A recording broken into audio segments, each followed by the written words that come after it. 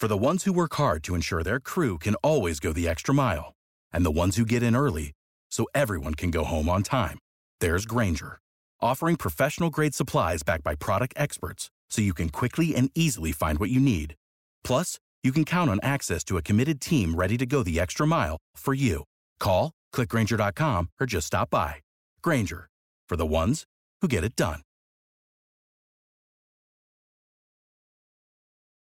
Prescription products require completion of an online medication consultation with an independent healthcare provider through the LifeMD platform and are only available if prescribed. Subscription required. Individual results may vary. Additional restrictions apply at lifemd.com. Read all warnings before using GLP-1s. Side effects may include a risk of thyroid C-cell tumors. Do not use GLP-1s if you or your family have a history of thyroid cancer.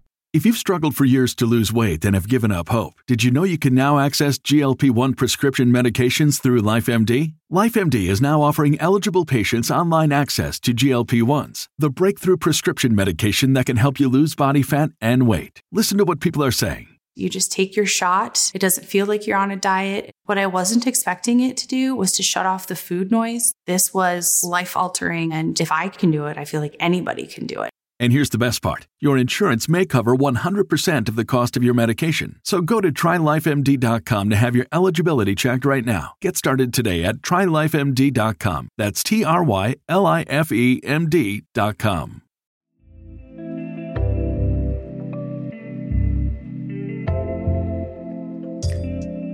Welcome back to the Cousin Connection podcast.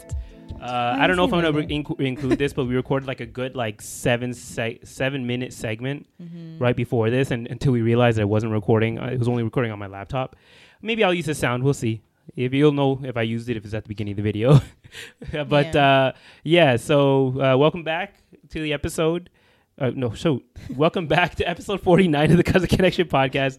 I don't know if we should just swing back into it. Actually, I'm going to keep this. I'm going to say it right now. Make sure to like the video. Make sure to subscribe to the channel. Hit the notification bell. Just remember to do all that stuff ahead of time. It really helps with the algorithm and just getting our name out there. And if you want to show support, those are ways you can do it. So let's just jump back into the conversation we were having before we realized we messed up. Yeah. Good thing I barely introduced it before, so I'm going to do it again. You'll get our organic thoughts. But our topic that we're going to start off with this week is, at being children of first generation children of parents who immigrated from a country outside of where we live. So I guess immigrants, if you want to call them that. Mm-hmm. There's a level of like a language barrier between us and them. So although we understand each other, I speak Gaysinan or Harari, Amir speaks and we both speak and understand it, and our parents also speak and understand English. But it's not the same as in we are extremely fluent, as in we read, write, understand, speak English.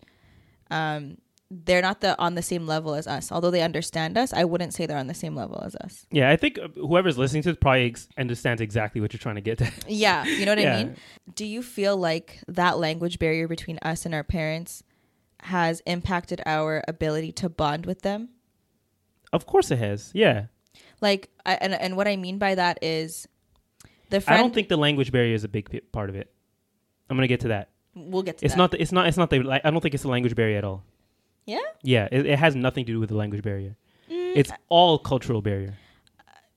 I think it's part of that, but I think when I'm saying that in comparison to... Okay, not all cultural barrier. Language barrier is a smaller part of it than culture thing. I'm saying that in comparison to, maybe our friends who have parents who grew up here, and then they also grew up here. Mm-hmm. It's like they speak the same language, they understand the same language perfectly on the same level. Yeah. They're able to build a sort of friendship with their parents, like people that say like, oh, my dad's my best friend or my mom's my best friend. And I think we have speaking from my experience, my mom's my mom at the end of the day, my dad's my dad. So although we might have a really good relationship, there may be times where we are very friendly, and maybe some people don't have that same experience. I wouldn't say that I view them the same way that I view you or the same way that I view you. You know what I mean? So, but is there anything wrong with that? I feel like there should be a barrier between parents and kids. Yeah, no, I agree. I don't think it should be full-fledged, Yeah. I'm not going to talk to my mom. Yeah, and that's Dad why, gonna like, speak to whenever you see those, like, TikToks or Instagrams where people are, like, showing the white kids with their white parents and, like, how, like, super, like, open they are with each other, I'm like, there's certain things you shouldn't be talking to your parents with. At least, it might be wrong. I'm not saying it's right. Do you feel like our culture has helped you formulate that type of thought? Yeah, definitely. Our culture, our religion, everything plays into that thought. But why do you think it's the culture that creates that barrier more than the language difference? Because they're just passing on their generational, I won't call it generational trauma, or generational baggage, I guess. Because it all comes from how they were raised by their parents or their relationship with their parents, right? Yeah, I wouldn't say it's like a friend type of relationship. Yeah, I don't think like they had that. And now we're in the age of the internet, where people have more examples to go off of, and like things it's a lot easier to like learn where the mistakes may be being made. But when you live in like a smaller knit community, especially back home where you have no internet and like your only examples are like you and your neighbors, like you're gonna pass on what you learned from your previous generation because that's the only thing you know. You don't know any better. But when you come here, you see different cultures, how they have a relationship with their parents. You see on the internet how relationships work with parents and how it can be different, how it can be better, how it can be worse in certain cases. Yeah. And you have a lot more to work with and learn from. I feel like we taught our parents a lot though, because when they came here, they came with whatever they knew. Right? Yeah. They don't know how the Canadian school system is. Yeah. They only figured it out once they put us all in school. Exactly. Like I remember begging my mom to be a chaperone for a field trip. See, like those aren't things they used to do back home. Like, because all the other kids, yeah, their chaperone moms, means chaperone. That's where she got the name Johanna. Really? Like they won't know how to say Joahira. That was literally it. Yeah. They're like, is she like? Do we call her Miss Ali? I'm like, yeah. No, that's not my mom's last name. So like, what's her first name? Yeah. And I was like, crap, they're not gonna know how to say. They won't know how to say that. I feel like Miss Ahmed would have been easy. No, they would have called her Ahmed, and I didn't want them to call her that because they weren't pronouncing it right. They weren't pronouncing Joahira right to begin with. Yeah, because I told them and I'm ashamed to admit this now, but like little me then, my name was Sarah, so it's easy, you know. They were, it's no problem. Yeah. So I'm like, I can't have like a what is it? I don't want to call it a white name, but like an easy name, anglicized name. Yes. So I'm like, how are they gonna say Joahira? Her name's Johanna. Yeah. And then I remember the day of, she came with me to school. So I was like, by the way, I told them that your name was Johanna. So if they call you that. And she was like, why would you tell them? I'm like, because they don't know how to say Joahira. Yeah. Like, and I think her name is a beautiful name. It's an Arabic name. But like, I knew they were going to butcher it. So she was like, all right, fine, whatever. Like, Johanna it is. You could be more creative with that. It was close enough. Joahira, Johanna. I don't know about that. What's the closest name to, like? Joanna.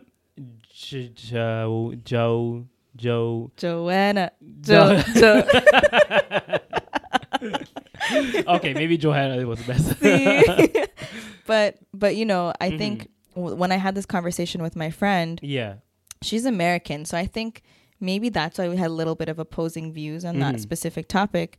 Not to like make assumptions about the Harari Americans out there. Yeah. But I feel like the American culture was more ingrained in the kids than it was here. Because I feel like in Canada, they really focus on the fact that we're very multicultural, diverse. Yeah. They really focused on that.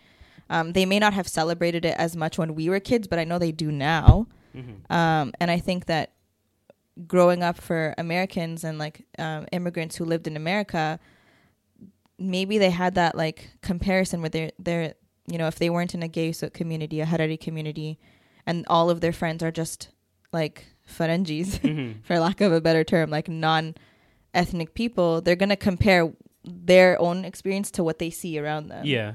You know, and if they have friends that say, my mom is my best friend, then they go home and their mom's like, get up and go wash the dishes. Like, you know, they're like, why can't I be best friends with my mom? Like, yeah, because it does make sense. Because like in America, it is less multicultural, right?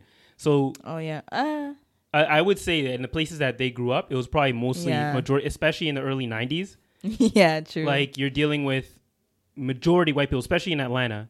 or black people. I mean, yeah, Atlanta's one example. Yeah, and like the cultural differences are huge there, and but you don't have it over here. When we grew up, a lot of the kids in our multicultural rooms, I don't know if you would call it that, had very similar relationships to their parents, where like it was because they had immigrant parents as well. It was very much like child parent. Like there was a huge boundary there. Yeah, and so you didn't really get that many examples. But I feel like in America, because you have a lot more Western relationships with parents, I don't know how you would define that. Yeah, I get what multi-generational.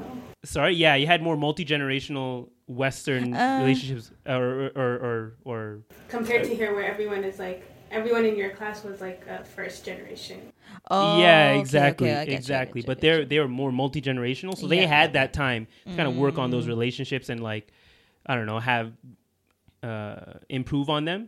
Basically, their lifestyles were the same. Like, yeah, the parents' lifestyle is the same as the child's lifestyle growing. Exactly. Whereas we have a very different lifestyle than our parents did. Yeah. So that plays a huge part in it as well, and also because America's like aggressively.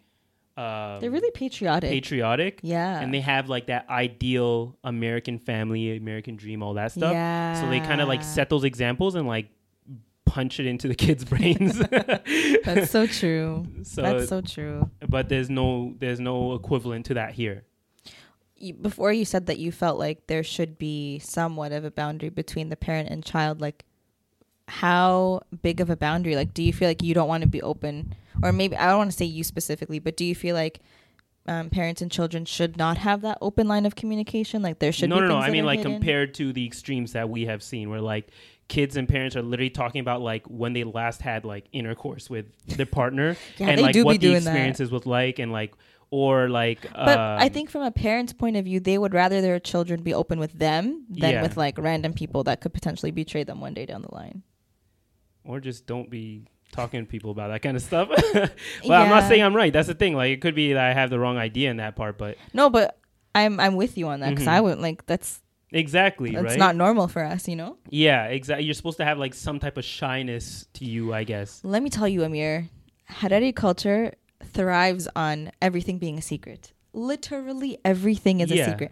You're doing well in life, it's a secret. You're sick, it's a secret. You're getting married, it's a secret. You're getting divorced, it's a secret. You have a baby, it's just like everything is a secret. It's very like, I know we say community a lot, but it's also very individualistic in a way.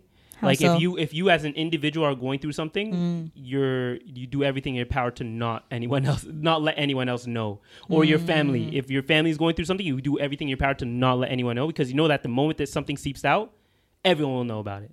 That's technically not individualistic though. It's not the best term to use, but individualistic would be the opposite. It's like you only think about yourself, whereas like what you're saying is like the opposite. It's like more community based, that like what you think that affects you is going to affect everyone else. So that's why they keep it a secret, because if you have something and they say something, that not only affects you, but it affects your family. Why don't you just take a mic? Yeah, just get a mic. Honestly, because that was so beautifully said. Get a mic right now. You can't be sitting there without a mic. This is the second time we're doing this, guys. Okay, I'll be back in a second. And we're back. And we got her an extra mic. So now you guys can actually hear her properly. Let's go. Continue what you're saying. So I was saying that individualistic culture is more so when you think about yourself. Yeah. And how like whatever you do is will react and only affect yourself. So that is very westernized society, where you think about like what I want to do, what I want to do for a living, what like your dreams, whatever. Yeah. And that's the whole point of like the American dream, is to think like what I want to do.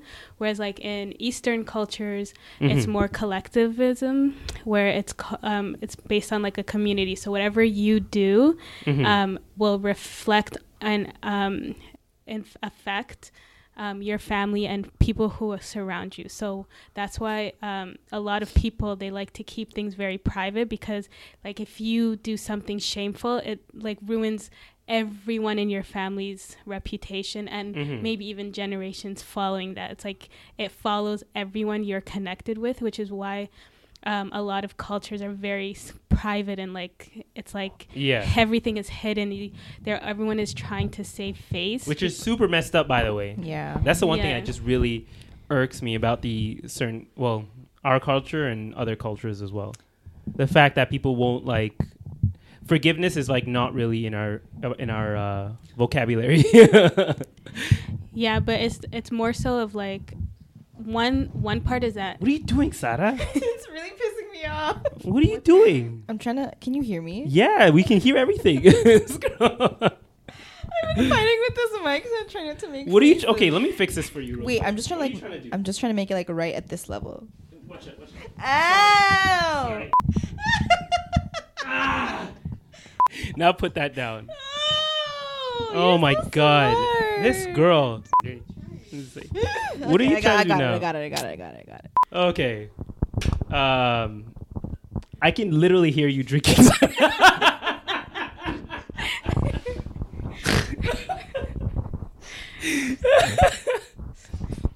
See, this is why I don't come. I cause the chaos. Oh my God. Okay. What were you saying? Oh, that for us, it's for them living in like that kind of culture is very like everyone lives like that, so it's kind of like understood. Where we have grown up within this culture, like the individualistic culture, where like we see that and we were like, we don't understand. So that's why when you're talking about like it's more of a cultural difference, like that is what you're pointing out instead of the language barrier. Yeah. Because it's not like some parts of it is language barrier, whereas like you're not understanding what is being said, but it's not out of like the language that you're not understanding, it's out of the context that you're not understanding. Yeah. See? I would listen. I'm not. At least someone understands what I was trying to say. I'm not. I never disagreed. I totally agree that the cultural difference between, Canadian culture, and I'm gonna speak on behalf of us because that's all I can relate to right now. But I'm sure if you're from America or any other Western country, you know what I mean. Mm-hmm. The difference between Canadian culture, culture, value, and norms versus like Harari cultural values and norms. Yeah, it's very different, and I feel like for us, we're in a unique position where we have what our parents raised us with. Yeah, but we also, grew up here. We were born here, so we have the culture that we learned through school, friends, community here. And so it's like this constant struggle of like back and forth. I can see why some of us be having identity crises. Yeah. So essentially you're agreeing with crises. Yeah, crises. Yeah, whatever, one of those terms. But like, so essentially you're where I think we're all on the same page saying here that language maybe plays a small part in it, but a large part of that difference is cultural. Mm-hmm. Because I think the original question was, how does this language barrier impact our ability to bond with our parents? Mm-hmm. And when it comes to language specifically, like maybe in like everyday conversation, because like you just don't want to you don't want to explain. Have you ever had those moments though, like when you're trying to tell your parents something and they're just not understanding, so you're just like, never mind. Yeah. Or even the other way, when other parents say something and your parents understand it in a completely different way. They're like, they understand the under meaning of like what they're actually saying, and we take everything for like face value, and we're like, well, she just said this, and like, no, what she meant was because they have a way of speaking where they understand the context of what is being said. So they like throwing shade on the low.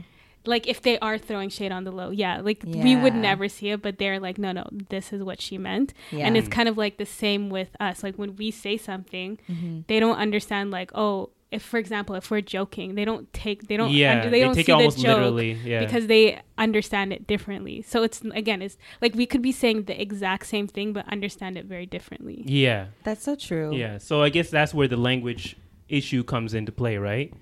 Where you have the sayings, the jokes, and all that stuff doesn't transfer very well. Yeah, my mom if you don't know the language very well. When we first started recording these last year, she's like, "You guys talk so fast. I don't even know what you're saying half the time." I'm like, "What are you talking about? I literally live with you. Like, you understand me when I speak to you." Yeah. And then I one day caught myself, like when I was explaining something to her in English, I caught the way that I was speaking to her. Like I wasn't speaking to her the way that I speak to you guys. Yeah. Like sometimes I'll like if I'm how I am when I'm really into a story, I'm like tripping over my words, but you guys somehow understand everything that I say. Yeah. But with her, she'll be like, "What did you just say? What was that word?" And I'm like, like, you know, and then I said, and she's like, oh, okay. Do you think that us not learning the language or the people who don't like, do you think that the people who haven't learned our language yet are kind of like fumbling the bag? Like they're not meeting the parents halfway, essentially. They're at a disadvantage for sure. No, like, because like I feel that because we haven't learned the language, we're not meeting our parents halfway there. So really the onus is on us. Because think about it like this. Our parents came to a country where they didn't know the language, or at least they didn't know very well, and they put in the work. Of course, they're here. They have the time to work on it because they kind of have to, right? But we can't really be frustrated with them not being able to communicate with us very well if we haven't taken the time to start learning our language. But whose responsibility is it from the get-go? It's theirs. Yeah, they are the parent. I agree, because language is so much harder to learn at an older age. Yeah, like the kids who understand their own language is because they were taught at a young age, and then the people who don't is because the parents wanted to assimilate quickly, and so for them to learn English, they speak to their kids in English, and like they don't prioritize speaking the language because they themselves want to learn English. So then the kids grow up and then they're speaking to them in English, and they can't speak like their own like native tongue because their parents from a young age have spoken to them. After a certain point, it's very hard to learn a language. You can pick up on like a few words. I mean, if you're interested, like you're like, I'm going to learn, you'll learn. Yeah, but like, when look at Amir. I know, but when you do that, you have to like, I mean, it is possible, but I feel like if you really want to learn, you have to fully like immerse yourself. Yeah. Like people who move to different countries learn it a lot easier because you're constantly doing it. Whereas like if you're taking a class on it, it's harder to grasp than it is like to actually live somewhere.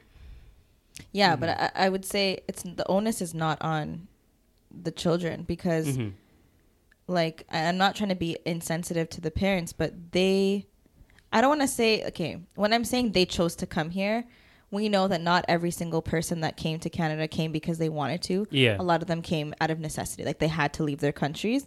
But anyway, they came here. They had children. How do you expect a child to just be like, yeah, I want to learn? No, it's up to the parents. If, for example, the child is now 16 and they absolutely refuse to speak their language and only respond to their parents in English, that's the child's fault. I'll give the parents a huge bly just for the fact that when they came here, they came with nothing. So you're not really thinking about whether your child will learn the language. You're kind of like thinking like, will I be able to feed my child? Yeah. You're like, they're all like kind of in the rat race trying to figure out how to make that dollar to be able to like, what do you call it? Survive, but provide for their family. But you know what though? But like, I do admit, agree with you guys saying like, okay, maybe the onus isn't on us, but like after a certain age, okay, you accept that to happen, and then the onus is on you to be like, okay, if I want to be able to communicate with them, I should start learning the language. I think the onus comes in on yourself. If you already knew the language, is to maintain it, because language can be forgotten if you don't speak it enough. And if like we learned as kids like our native tongue, and then growing up we just stopped because our parents stopped talking to us. In that case, we do lose what we know. And so at that point, it does become a response. But if you've never learned, it's like you can't be like blamed for something you just don't know. And then it also works for like parents too, because parents who only speak to you in their language, then they don't end up learning English. And then you have all these elderly people who've lived in Canada for like 30 years who don't know any word, like English words.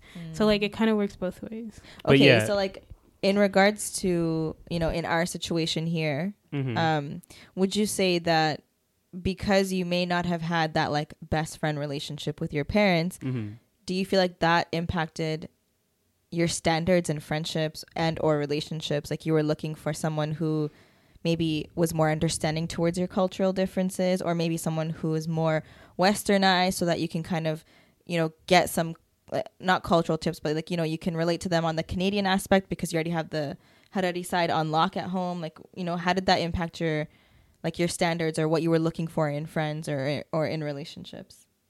I don't think any of us do it consciously. Like we make a conscious choice on how we choose our friends. Yeah, we're not that calculated. Yeah, and a majority of the times, like the friends that you make are all just either out of necessity or like out of convenience. Because not convenience.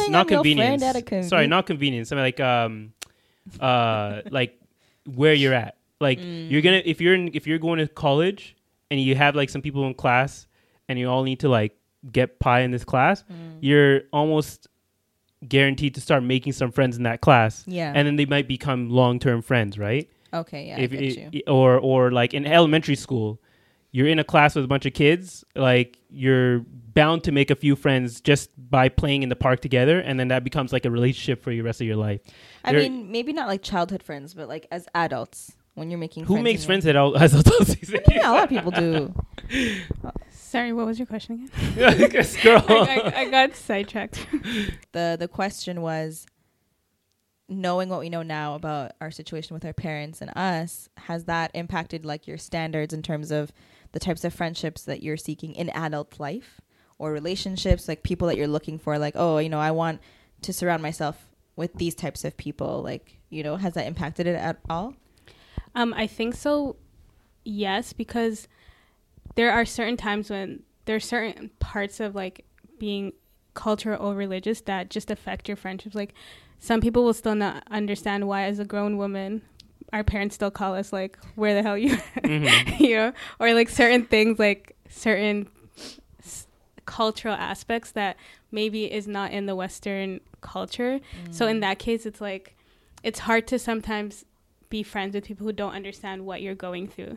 There are like different people, maybe not same culture, but like Eastern culture that do, whether like they're brown or something, even if it's not religiously, like they go through the same things and you can relate so much more. So when you say, oh, my mom said this, and like they just understand exactly what you mean by it, and they can like understand who you are as a person because of like what you go through like in your life. You don't feel like you do that? Maybe for maintaining relationships, but a lot of the relationships I have, maybe I didn't know I made this choice, but a lot of them are like people who came from immigrant parents, so they kind of understand. Like POCs. Yeah, exactly. I don't think I have like... I think that's the thing. We just don't have a lot of those. Yeah, exactly. We're so multicultural that a lot of our friends can relate. Are like, yeah, immigrants. Yeah. So we don't have that issue here. Maybe in America they have that issue. Not issue, but like they have that something that's something they have to work on or work through. But over here it's like everyone kind of understands how it works. Yeah, and even if your friend doesn't understand, like I've had friends who don't get it at first. Like they're just like, you're, I don't know, 25. Yeah. Like why is it like this? You know? And then once I kind of explain it to them, and I'm like, okay, well, in my culture or in my religion, it's like this and this. They're like, oh, okay. And then sometimes like they even, you know, hold me accountable, like for like random things, like, oh, Sarah, it's 10 o'clock. You should go home. And I'm like, yeah, people are more understanding. Good point. I should go home. And if people are not understanding, then I guess that's where you would cut them off. You'd be like, I'm sorry, but when you don't consciously do it, you just don't hit them up. Yeah. But it does happen, like when friends still want to go out and it's like it's only 11 o'clock. Like, you don't understand. Yeah. Only 11. And then it becomes like, then you just stop hanging out because it becomes an issue every single time. And in those cases, like, yes, your friendships are affected by certain cultural aspects. So like you subconsciously end up making friends with people who are more like similar to you in terms of cultural or religious norms. So it does impact us. Yeah, but I don't think I ever did it consciously. Yeah, it was all like subconscious. And I was never confronted with that, so it was just something I couldn't relate to. that was a good topic. Yeah. Shout out to you, Khadija, for suggesting that one. Thank you. Yeah, shout out to Khadija. Okay, so do you guys know about the show 90 Day Fiancé? Yeah. Oh, you watched that? No, I don't watch it, but like there was I lied. I didn't watch it, but like there's a story I saw on it. Okay, so there's, just to like break it down. So 90 Day Fiancé. This is the first time I've ever seen this. There's a like full on Muslim couple on there. The girl and the guy? The girl and the guy. And the girl was a hijabi and it's Bilal and Shayda. The girl was the way 90 Day Fiance works is that like they have a guy or a girl in like the Western country. It's usually a guy, and then they'll have like some girl from some, I guess, quote unquote third world country, or just someone from outside of America. And this is Bilal and Shaida. So she's in Trinidad, and he's in America. And, you know, they're talking and everything. She hits him up in his DM. She's like, yo, I see what you're doing. I want to, you know, let's talk. And they talk, and he goes out to Trinidad. Oh, I saw like a little YouTube clip, right? He goes out to Trinidad. They hang out for a week. And he's like, you know what? I'm going to make you my wife. So he goes back to him. He proposes to her in Trinidad. After a week? Yeah. I was surprised too. Where y'all finding these? He was an older. He was okay. No, but they both seemed like pretty well-to-do people. She had her own like yoga business. Wow. He was a successful realtor. Is this someone that like hid his wealth? Sarah, don't jump ahead. My bad. Okay. I'll get to that. Okay. So he goes back, and they have to go through the whole visa process. So for 2 years, they're going through this visa process, and they haven't met each other, like they in person. Only for that 1 week they met each other and got engaged. And in that time, he like already started planning this whole thing where he's like, just to make sure she's not a gold digger, I'm gonna like make it seem like I'm not gonna show, because online he technically never showed or flaunted all his stuff, even though he like kind of wore like these Armani suits and stuff. But he's like, I want to make sure she's not a gold digger. So when she comes, I'm gonna take her to like the most rundown place, like bring her in advance. So what he did is that basically she flew from Trinidad. She sold her business, left her family. Like she sold her business. Sold her business. She went from Trinidad to America. Like she was successful in herself, right? And when he pulled up in a van. And when I say a van, like I mean like those moving vans, like the ones you see contractors using. Yo. He pulled up in that, had like a bunch of garbage in it or whatever. What? She jumps in. She's already making comments. She's already making faces and stuff and like cussing out and like her Trini whatever. And then they get to the house, and it's like a rundown house in the middle of the hood. And it's like, yeah, this is my place or whatever. This is where we're gonna stay. And she's like not with her or whatever. And he was getting on her for being like, you should be with me for me. It doesn't matter what I have, kind of thing. Even though he had all this money, he was hiding from her or whatever. But then again, so this bring up the thing, because when he went to Trinidad, he had like the Louis Vuitton suitcases. He had like the Armani suits and like all this like high fashion stuff. But when she came to America, like none of that was seen. And he was on her saying like, oh no, you should like love me for me. And she's like, you told me you're one thing, and then this is another. And like my thing is that like, okay, first off, I wonder what you guys think about like if you were talking to someone for 2 years and they were like, you had this idea of who they were, and then you came to their home and you see like it's nothing like what you expected, would you not be, even though you love that person, would you not be like, okay, what's going on here? Yeah, because let me just tell you, I feel like for men and women, what they see in general, this is a huge generalization. I know if you individually disagree, that's your prerogative, but I'm just speaking in general here. Men and women have different needs in a relationship. Women maybe look for like security, financial security in relationships, whereas men want that companionship. Like, we want companionship too, but security is like very up there. So if you're someone who looks like they can barely afford the rent, or you're living in the most dangerous shack in the ghetto, and you lied to me, like you made it seem like we were going to have a certain type of life, and let's just put it in this. You said that she was also a successful business owner. Yeah, she had like a successful yoga company or whatever. I think it's very unfair of the man to just assume that she was with him for his money, because if she was already doing it on her own, why the hell would she need his money? And why would he think that it's a good idea to like lie to her for 2 years and then try to pretend like he's this poor guy, so that at the end of it, he's like, psych, I'm actually really rich. Like, here's where you're going to live. Like, that makes no sense. Why would he even think that's a good idea? That's so dumb. No, that's like, she should leave his ass. I mean, the only argument I have here is that if he wanted to like portray this, he should have done it from the beginning, because you can't present something and then that's her expectation. Exactly. And then you change it. If he wanted to know if she was in it for the money, he should have went to her without all the money. And so if she accepted that and then continued on with their engagement, then obviously she's there for him. But if you present a certain lifestyle and then you're like, psych, we're not, I lied. we're not doing all that. Like, why would she not be upset? No, but like I just feel like that whole like, okay, maybe people have a lot of issues with gold diggers. I just feel like in my certain life, it's not something that comes in my, it's not like, I don't really think of it in that way. Like I don't think of it as, oh yeah, like this guy's gonna think I'm a gold digger because I let him pay for my drink or something, you know? Like I don't know. Like also, and the thing is, the points she made were all valid. She's like, okay, whatever, you have a van, why is there trash in the van? Why is it not cleaned up? Yeah, it just looks like he's not putting in effort. Yeah, exactly. Like it's not. She's like, it's not the fact that he picked me up in the van. Whatever, that's fine. It's like there was garbage in the van. Nothing was cleaned up. When he went to her, did she receive him? Like, did she? Oh well, technically, okay. So I got some like update afterwards. Like he was saying, oh, this was a prank because technically when he went to Trinidad, he was asking for like Airbnbs. And she suggested an Airbnb that was like in the middle of the hood.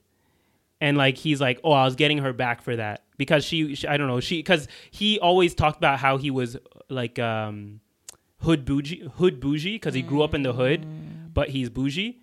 And she's like, oh, you're really hood? Okay, let me give you this Airbnb that's like in the middle of the hood.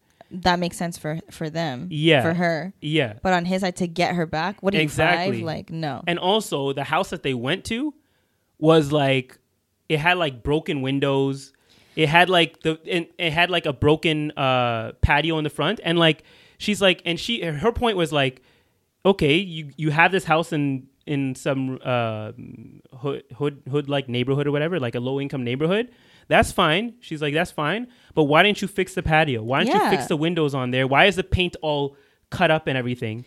And it was like, it showed to her that it's not the fact that he lived in these places and like he first off, he lied about his lifestyle. It's the fact that he clearly doesn't care to even clean up after himself or make himself look somewhat presentable or his place look presentable and ready for her. Yeah, I totally agree. Yeah. Like what's crazy to me is that he went above and beyond to make himself appear poor. Yeah, yeah.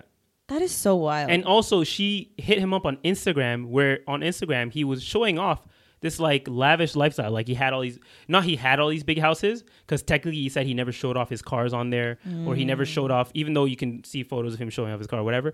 And like he was showing off all these big houses, but those are places he was selling. But like he was wearing, and he said he's never flashy, but he's wearing like these high fashion suits. There's one time where he's pulling out like a Balenciaga shoe or something like that out of a box, and he's like, he was contradicting himself in a lot of cases. I'm surprised they're still together. They're still together? Yeah, they stayed together after that, right? I hope he made it up to her. I mean, she did sell everything and moved. Yeah. Oh yeah, exactly. So they're gonna make it work, right? But you can see they still have a lot of things to work through. Just from the interview they did it with the interview they did afterwards, like they were. Did he show off his riches? Yeah, eventually in the show, like he showed her the actual place that he had. But he the way that he went about it was like completely wrong, and like his mindset on what a gold digger is completely off. At least that's what I thought when I was watching it. I mean, maybe he was played before, like he was like into somebody else, and then she was only with him for the money, so that's why like now. No. He was married before, and was his he got divorced. Huh? Was she a gold digger? No. Just I think she was just a regular. The reason they got divorced is because like she's like, he was completely OCD. Like he would and even his new wife is saying the same thing. Like he doesn't like using the term OCD, so I'm not going to use that. But like he's super particular on what he wants, and like if you even left like a sock on the floor, he would make it an argument. And like if you didn't wash the dish right after you were done using it, he would make it an argument. Those type of people, they need their money to keep a woman around, because ain't nobody gonna stay with you. Yeah, like you can tell in the interview because they were doing a follow-up interview, you can tell like those were still big issues that they were working through. Because it was just like I don't know how, like I guess people will do anything, especially if you worked on this relationship for 2 years, you kind of don't want to give it up. But like there was a lot of red flags that I could see in that relationship. I don't want to talk on anyone else's relationship, just things that I see. So maybe it's just surface level stuff. Yeah. But I don't know. It's just stuff that really irked me. Yes. This is probably why you should not get engaged after a week. Yeah. Well, I mean, but for some people, it works. But they talked for 2 years afterwards, right? Of course, it wasn't in person, so you don't get to live with that person and see those flaws, but or not flaws, but those personality traits. Would you ever go on 90 Day Fiancé? Nah. Well, 90 Day Fiancé is where you already find the fiancé, no? Or like you already have a relationship kind of thing. It's not they find one for you. I know, but I feel like the people that go on that show, like they 9 times out of 10 meet someone online, and then the show kind of follows them as they live with that person for the first time. Yeah, no, I would never do that. No. Yeah. It seems way too like invasive. Yeah. Yeah. It's not. You already know. But yeah, you guys would never. Hell no. I'd probably kill the guy on camera. I'm just kidding. What would you do if you were put in that situation? If someone pranked you like that, would you be like, that's red flag, I'm done? Or would you be like, okay, I'll accept it, we'll work through it or something like that? Would you continue with the relationship afterwards if you found out that he was doing that to test you? I feel like the group chat would be popping. I'd be like, oh my God, you guys. But you would still stay? Let's say you had the 2 years in. You were 2 years in. If we were 2 years in. And you sold your business and moved. And I sold my business. I said bye to all y'all. I'll move to Timbuktu. And I arrive and I'm just like, oh my God, this guy lives in a shack. There's cockroaches everywhere. I think it's worth a try. But if nothing changes, I wouldn't stay. I would only stay with him if he said psych. If he didn't say psych and we were actually in a hut, I'm out of there ASAP. I'm sorry. I'm sorry. I'm not because staying. It's not only the fact that he lived in like a shack, or he possibly lived in a shack, or possibly had a van. It's the fact that he lied about having more than he really did. We don't do liars on this show. Yeah. We don't do liars. Because there's no way in a 2-year conversation you don't hear about a car. Yeah, are you like when people are talking, are you not asking these questions? I speak about finances like very early on. I'm very transparent with it, and I just want to know. Like if that was the case, like it's not even the fact that he didn't have money, but she had money. Yeah, like she could have somehow figured out a way to bring it to her. Like she went about like selling her business and everything. Yeah, I would be pissed. I don't know if I would because I said, I feel like for men and women, we have different needs in a relationship. And like for me personally, if I'm talking to somebody, I don't need to know every penny you make, but I need to know like what type of lifestyle I'm getting myself into. Exactly. Like I know what I can handle in terms of finances, and I know my lifestyle while I'm comfortable at my parents' house. If I'm going to somebody who doesn't make as much as me or more, then it's like, okay, I have to adjust my standard of living. I have to be able to I have to be prepared mentally to go and then you that. Willingly go and live that Right. But if it's like, you tell me, oh yeah, like, I make X amount of money. I'm like, okay, great. I'm envisioning this lifestyle for us. And then let's say I move. If I have to move for you and you lied about how much you made, And I feel have a big problem. I feel that the idea of loving someone just for who they are is a very Western idea. Absolutely, it is. Very Western idea. Absolutely. Because a lot of our parents, they married out of necessity because it was a survival tactic in a way, right? I don't even think it's Western only. Really? I think it's everybody. It's just a matter of You think our ummas and babas got married because they loved each other for who they were? No. It's like, oh, he has a nice harshi, I'm going to marry him. Yeah, but I'm saying I feel like the love you for who you are is kind of like an excuse to hide everything, regardless of culture, like Western. Yeah, I don't think anyone will just be like, if you see, you can have everything in common with like someone who is homeless. No shade to the homeless, but if they don't have any way to support you, what are you gonna do? Love won't be able to pay the bills. I'm just saying. But that's the thing, it's more about knowing what you're getting into. You can love a homeless person and they have nothing, and you can some people will work 3 jobs to support it. There's ways around it, but it's more so knowing. It's you can't lie and portray something else and be but you don't love me for who I am. I'm sorry, what? You know what it is? I think there somehow, I don't know when, but this whole notion of your marital partner or whatever, the person that you're going to choose to spend your life with, you need unconditional love. I don't think, this is just my opinion, okay? I don't think that in a relationship, unconditional love can actually happen. It's always going to be conditional. I mean, this is a long topic that we've always debated. I think there is unconditional love, but I don't think unconditional love is enough to have a relationship. You can have a relationship with someone based off like whatever like flaws they have. You can relationship. You can love someone regardless of the flaws they have, but that's not enough to withhold a relationship. So I do believe in unconditional love. You can love someone. I believe in unconditional love, but not in a relationship. Yes, that's what I meant to say. Because people will be like, "Don't." There's all love has condition. Like, no, you can love someone with their flaws, and like they can have 1,000 red flags, and you just like there's a reason like you love them. You don't know why, but. Should you be in a relationship because you love somebody? No. Yeah. Love is not enough. Yes. Yeah, you can have unconditional love for like an abuser. It's not good for you. But you know what? Okay, I feel like we answered the question from a woman's perspective. In your case, let's say you're getting to know somebody for 2 years. You're like, I'm going to marry this person. It's very different for guys though, right? So if, let's just say though. Yeah. The girl that you're speaking to says she makes 6 figures. She's very successful. Yeah. And then you're like, all right, let's do the nikah. And, you know, her family flies out here or whatever. Or you fly out to her or whatever.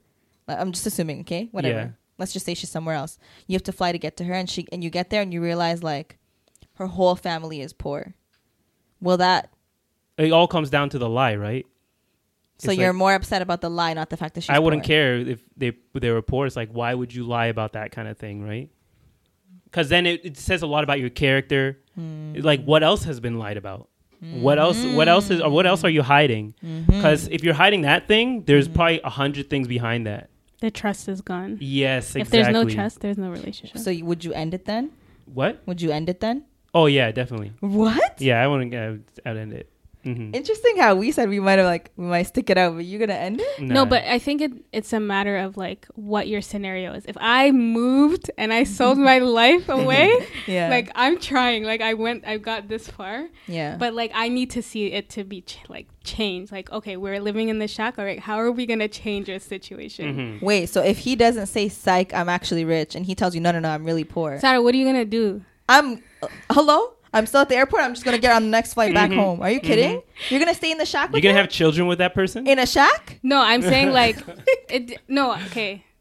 The site... Okay. Let me think about this. Rethink that decision. I feel like the trust part would bother me more. Yeah. How are you gonna be in a marriage with someone who lied to you about their financial status?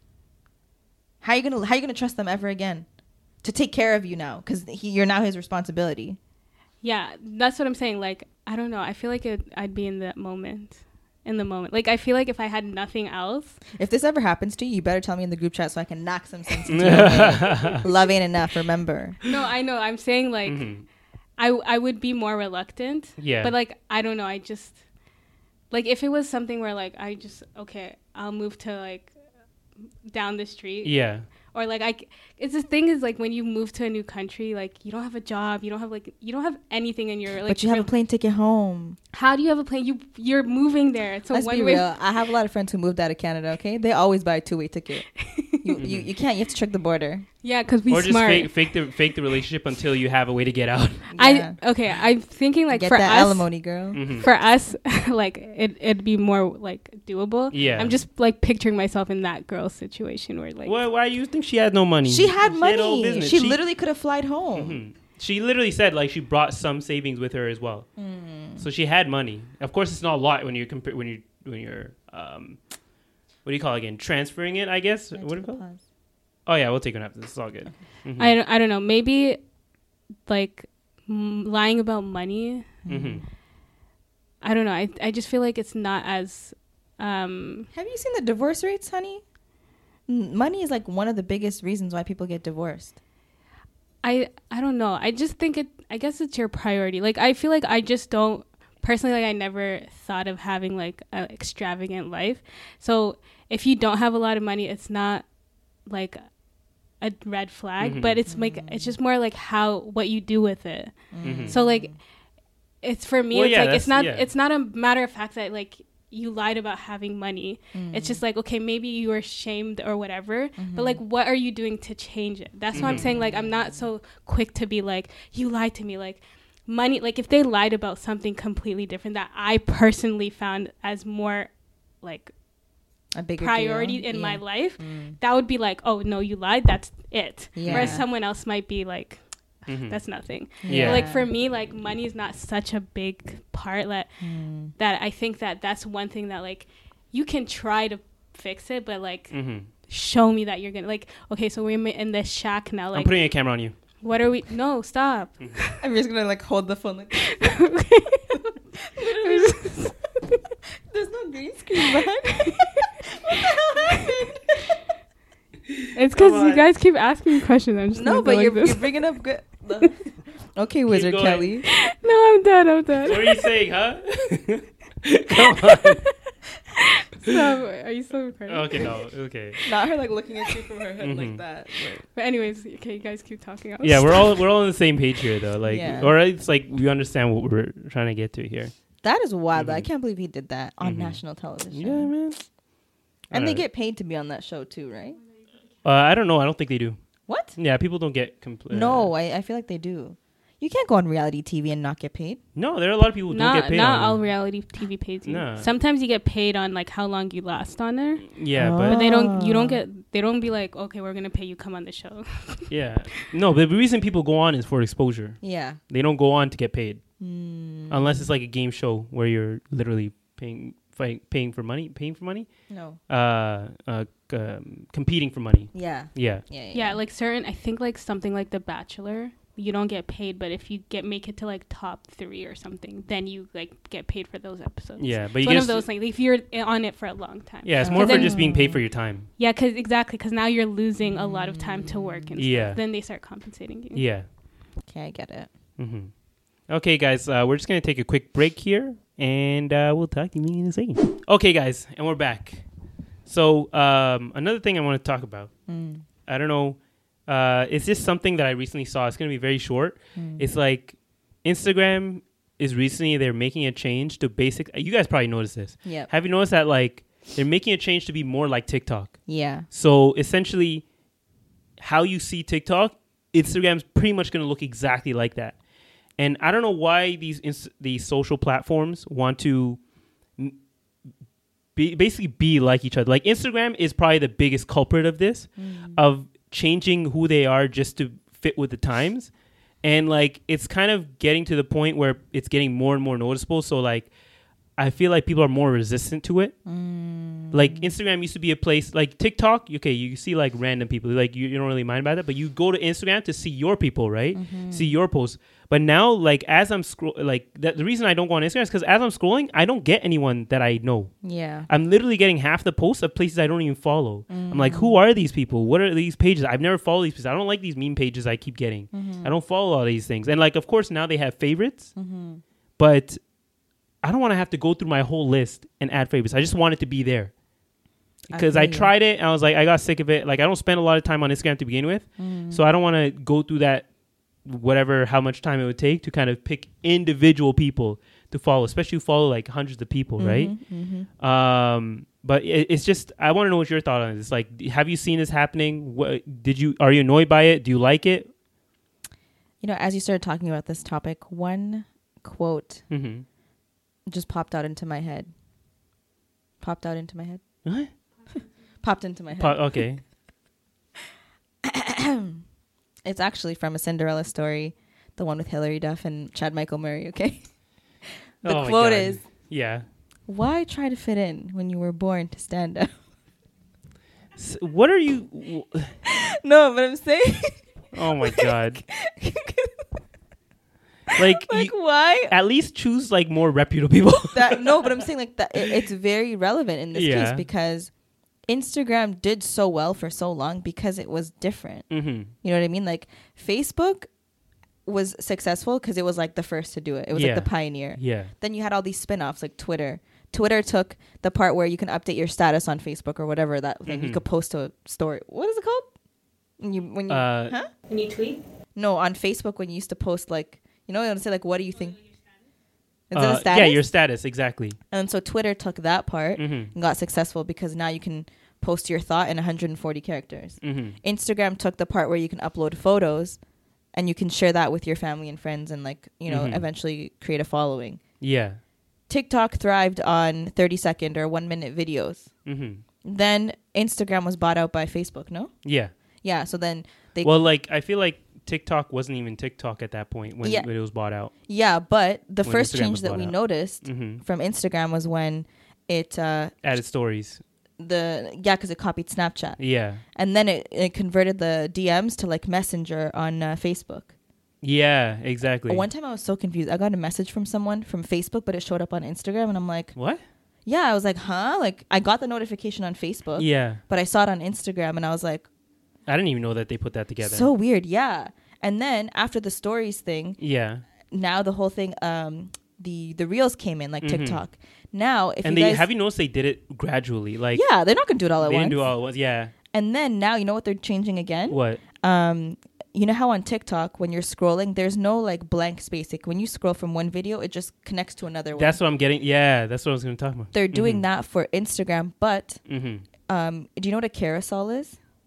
Carousel? Yeah. On Instagram? Yeah. So a carousel, for those of you that don't know, it's like when you post more than one photo and you can like slide through them. I saw an update, like a preview, where the carousel, so normally a lot of content creators use this because they post more than one, and not just them, but like they usually use this one a lot. Like they use the carousels. Yeah. Now, instead of being able to see all like 9 photos, for example, it'll show you like the first 3, and then you have to click like a see more. It'll take you to another page. See, like, because Instagram is trying to move towards a video only platform. But why? Because they see that TikTok I'm telling is you, doing every so time well? they see something doing well, they try and capitalize on that and make their product, I guess Instagram's a product, like fall in line with that. And like it worked with stories. Like you can't say that it doesn't work for them because it worked with stories. Everybody started using stories on Instagram and they forgot about Snapchat, right? But every other app do the same thing. What? No, because they started seeing that it was successful on Instagram. So like, oh, we got to, like, even TikTok recently started adding stories. Yeah, TikTok does. Of course, stories. It's not really like being adapted so much because people are so used to putting stories on Instagram. But I feel like this move here is so drastic and like it's so much similar like TikTok, and the fact that they're feeding you pages that you don't normally follow, that it might actually throw people off. I don't know. Maybe it's a generational thing. But We're just being those people who are like, oh, we are used to it being this way. Maybe we should like patent this, but I feel like once Instagram makes that shift, there will now be an open space in the market for another social media platform where it's just photos again, like what Instagram used to be. Because now, if you post a photo on Instagram, you're not going to get the same type of exposure that you did like 2-3 years ago. Actually, Instagram actively tries not to like. Do they suppress it? They suppress images now, and they. I ain't ever posted my vacation pictures again. And it's not that they don't. It's not that they don't suppress it. It's that like they won't show. They would rather show you put up a video than a photo. If you put up a photo, it's most likely not going to show up on people's feeds unless they have you as starred on their thing. Yeah. But if you put up a video, because of how their algorithm works, they're trying to copy TikTok, then it will be shown to a lot more people. On my Instagram feed, I also see like so and so of your followers liked this post, here's something similar. Or because you liked this post, here's something similar. Yeah. I don't like that. Like sometimes I do, sometimes I don't. Well, now they're gonna stop telling you that, and they're just gonna give you the post. Like you mentioned with the them widening or lengthening the post to be almost your full page or pretty much your full page. Yeah. So you won't even see those suggestions anymore. It'll just be the actual post. Like TikTok For You page. Yeah. I don't like that. So like you won't even notice it. Like you'll be scrolling and you won't even notice that you're not even looking at posts that you follow or pages that you follow. It's just going to be random pages, and the moment it sees you like that, it's going to keep feeding you it. That's really annoying because I feel like you first said initially, like we use TikTok because we know what we're getting. Yeah, we know that on the For You page you're not seeing people that you follow, but you're seeing like curated content that based on your likes or whatever your phone's listening to you say, you're going to get this content. Yeah. Instagram, we like it because the people that we choose to follow, we want to see their posts. We want to see their photos. We want, you know what I mean? And it's like, it's frustrating as someone who uses social media. Yeah. Like you're not getting what you want out of the app. Yeah. Because I do, no, I don't know. Were you going to say some more there? Okay. Because I do feel like Instagram is kind of falling into Facebook trap, where like the older generation adopted Facebook, or like they continue to use Facebook and we haven't. But millennials are used to Instagram. So Instagram is like kind of our thing. And the Gen Z, their thing is TikTok, right? But now Instagram's trying to reach for the Gen Z users to start using their platform. But I don't think they're coming for it. And all it's doing is turning off the current generation that is using their platform to using it, and they're moving over to TikTok because they're like, okay, at least if you're gonna feed me random stuff, I might as well go to the place that does it best. Well, yeah, I mean, I feel like a lot of millennials already made that jump during the pandemic. Like I saw so many people that were like, you know, like half of the content, like half of the topics that we bring up are from TikTok. Like I ain't ashamed to say. Like I'm gonna say, right, like I already talked about how I don't use Instagram that much. I'm full on like TikTok user. Like if I'm going to, for the rare times that I'm going to be on my phone for a longer period of time, I'm not going to Instagram. I'm going to TikTok. Yeah. Because I just get like whatever I sometimes I'll click following and just see the people I am following. I prefer to do that sometimes. But I will go on like random ones. I'll get some good stuff there. I'll see my cat videos and then I'll be off. True. You know, I'll get my dopamine and I'll be out. I'm bouncing. True. Because that's what you're kind of, that's why we go to these platforms, right? Yeah. The only reason you go to these platforms is because you get that dopamine hit. And that dopamine hit is not hitting when you go on Instagram anymore. I go on TikTok to learn. Yeah. I'd be learning a lot of stuff. Do you? On there. Oh yeah, TikTok. But that's also somewhat of a dopamine hit because you're learning, and that like activates your system. Be like, oh, I'm learning. This is a good thing. I want more of this, and then you continue scrolling. And like all the food places that we find is from TikTok. Exactly. I don't know. I feel like TikTok is. Instagram is slowly going to be their own, like the cause of their own downfall. Yeah, and we could be just being those, or we could just be sounding like those people who are just saying, you know, like we don't like change. We don't like change, and it is adopted by more people. But like, I feel that there are a lot of people who have the same sentiment as us. I don't know. I think so. Would you say you have the same sentiment? Come on, this girl. I could tell. The way she was looking at me, she was just like... She was way out of it. So out of it. But yeah, I don't know. Maybe, okay, whoever's listening or whoever's watching, just like write in the comments. Let us know if you have the same sentiment towards Instagram, if you use Instagram like as much as... or if you just use Instagram in general. What? You only use Instagram? Are you one of those people who are resistant to getting TikTok? No, I use TikTok, but I do it when I'm like really bored and I need like time to... Yeah. Like if I know I have half an hour, I'll use Instagram or TikTok.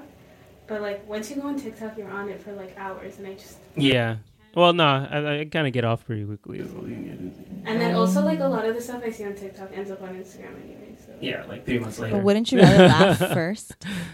You know, sometimes I'll like laugh, I'll see something, and then my brother will send it to me 2 weeks later. I'm like, you're so late. You're such a boomer. I'm just kidding. Nah. This Sabri's generation, Gen Y, maybe? No, he's a millennial. No, he's not. Yeah, he is. No, he's 86 not. To now, to like, what is it, 2000?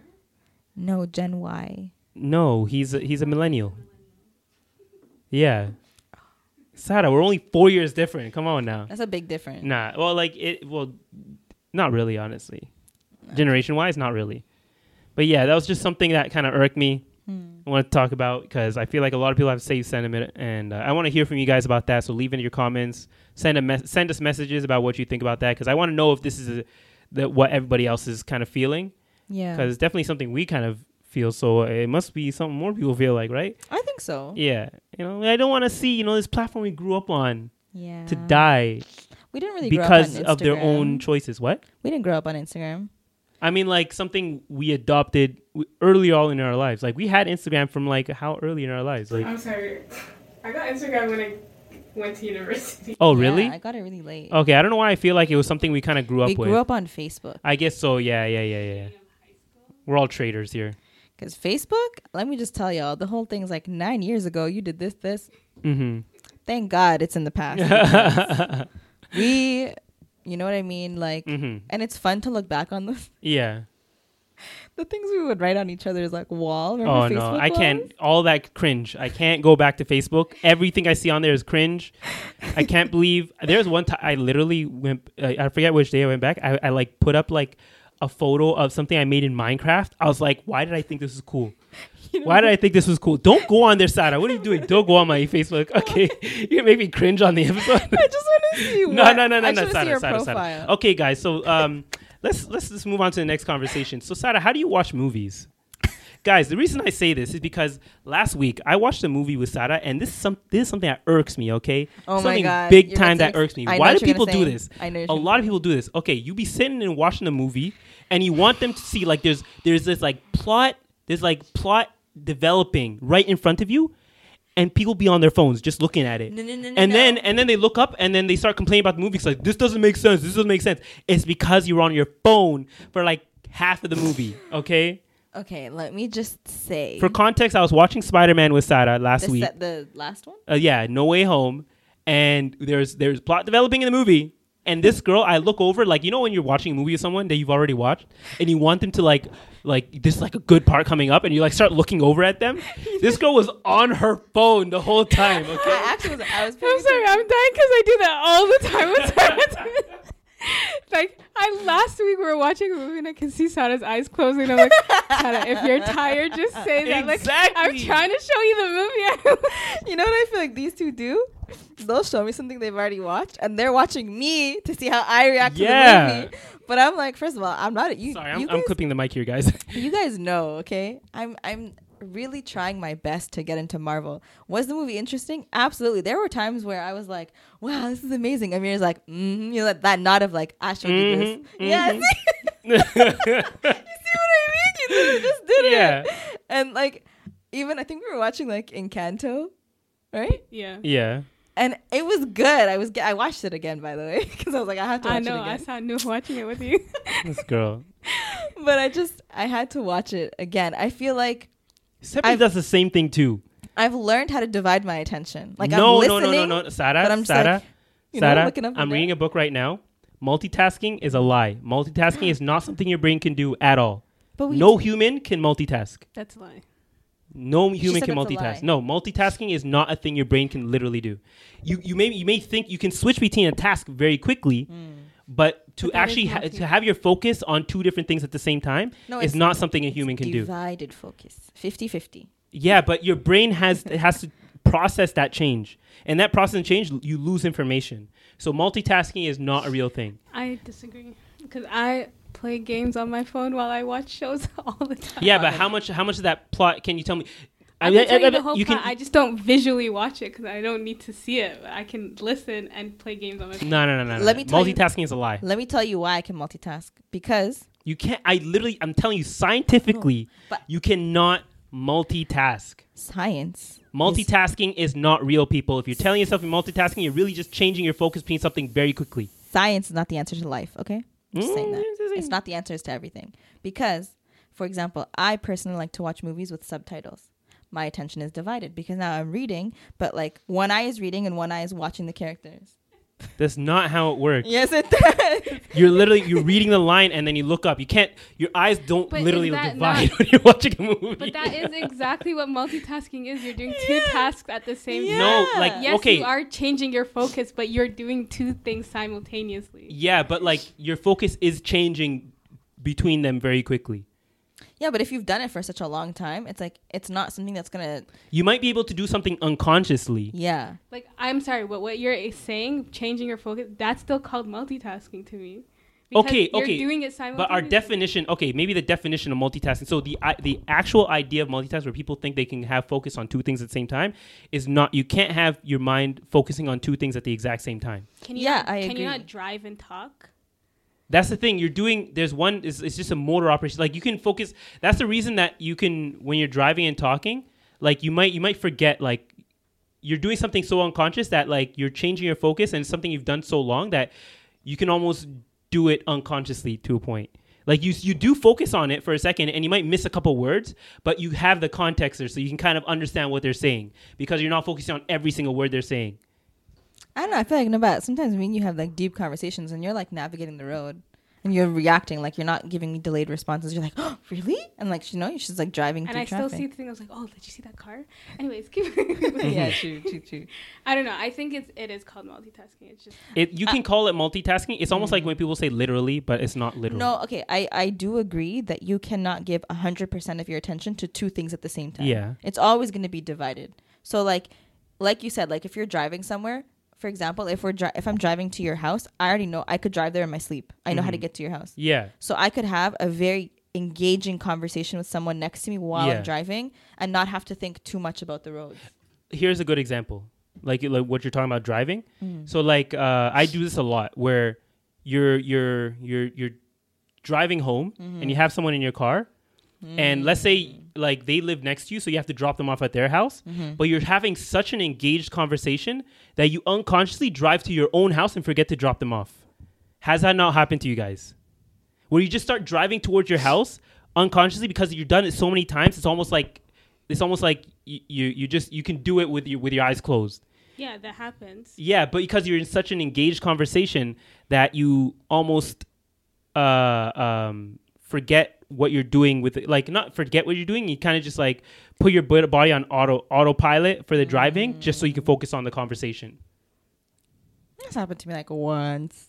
Yeah, but I mean, again, I still could call that. Speak louder into the mic. I still call that multitasking because like, even though your focus is not 100%, like you're still doing something. And if any point that you need your attention, like you can instantly like react to something. Like if a car is coming, you can still react to it. Like you might not be like 1,000% there. Like when I'm playing games and watching shows, like I'm not staring at it. I'm listening, I'm engaging. And when I hear something that's interesting, I'm like, oh, what's happening? And I'm like looking. But it can be dangerous where people get so confident in their multitasking. It's the reason that distracted driving is such a huge problem, right? Yeah. Because people are so confident that they can multitask. They're like, I can use my phone and drive at the same time. But there's that whole thing where they're saying if you're going at like 50 kilometers per hour, just by you looking down at your phone for a second and then looking back up, you've gone 100 feet and you don't even realize it, right? Yeah. And in that 100 feet, something could have jumped into the road. Someone could have hit their brakes. One thing I will not do is text and drive. Exactly. And the reason is and that's like an extreme example of it. Yeah. But it's showing you how like you feel like you do have control. You feel like you are focusing on two things, maybe it's almost simultaneously, but really you don't realize that your brain needs to make that shift. I think like okay, you know what? I will agree with you that you cannot fully multitask because sometimes like while I'm doing my if my manager or anyone from work is listening to this, this is a joke for legal purposes, okay? Allegedly. I allegedly talk on the phone sometimes when I'm working. Allegedly.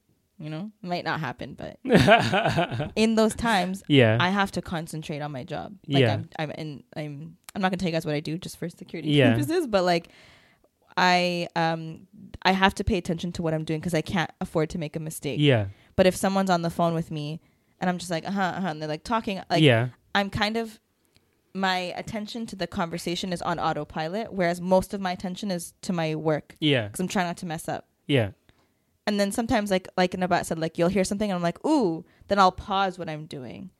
So now I'm shifting my attention from here to here, you know? So like although I'm like on the computer doing my work, like I'm listening, like it's like background noise. Like I'm like subconsciously listening. Like I can hear you. I'm like kind of engaging in the conversation, like, yeah, okay. And then, but I'm still like my focus. But then when they ask you a very specific question, you'll be like, can you repeat what you said? Yeah. Yeah. It's because you weren't really focusing on it. You think you were focusing on it, but you really weren't. But I was able to engage in the conversation. Like I would respond to them. No, you're giving like generic responses where like your mind hears a break in someone saying something and you say, yeah, okay. Or like you have context for like something that they're saying and it's like you hear maybe one buzzword and you're like, oh yeah, for sure, blah, blah, blah. But if they ask you something very specifically, you're like, oh, I don't know what you're even talking about. Can you repeat that? Yeah, like for me, if I'm doing something new for work where I have to put all my attention in, I won't be on, like I can't multitask. Exactly. But if it's something that I do often where I can kind of put myself on autopilot, like I can do this in my sleep, then more of my attention will be on the conversation. So I guess you're right. In a sense, two things cannot have 100% of your attention. I agree. I agree. Yeah. And which is why we get annoyed when Sarah goes on her phone and watches a movie. All right. Next movie we watch, whether it's with you or you. We're going to watch one today. Okay? I'm gonna fall asleep today. I'm gonna show y'all Spider-Man Into the Spider-Verse. Was it the one we were gonna start last time? Oh yeah. Yeah. Okay. Next week is gonna be our 50th episode and like our belated 1-year anniversary. So go. You're making me nervous. Go, Sarah. Okay. So drop your questions on our YouTube video. Yes. I will also put some stuff up on Instagram and. Amir, you're distracting me. Okay, go, please. And so I have to pee so badly, Sarah. All right. We will look out for your questions. Send us anything you want. We will answer them in next week's video. Thank you so much for watching, everyone. Thank you. Don't forget to subscribe to our channel, and we will see you next week. Bye. Wait, you didn't take a thumbnail. We'll take one right after pee.